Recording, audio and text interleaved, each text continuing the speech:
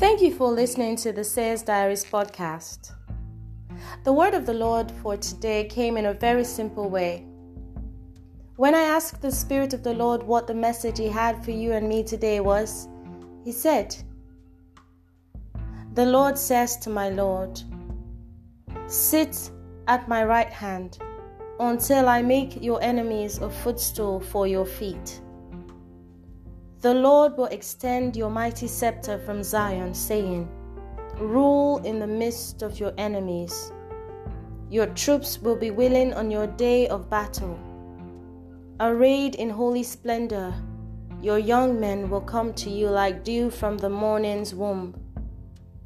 The Lord has sworn and will not change His mind. You are a priest forever in the order of Melchizedek. The Lord is at your right hand. He will crush kings on the day of His wrath. He will judge the nations, heaping up the dead and crushing the rulers of the whole earth. He will drink from a brook along the way, and so He will lift His head high." Psalm 110. This is the word of the Lord. Until tomorrow, have a fantastic day.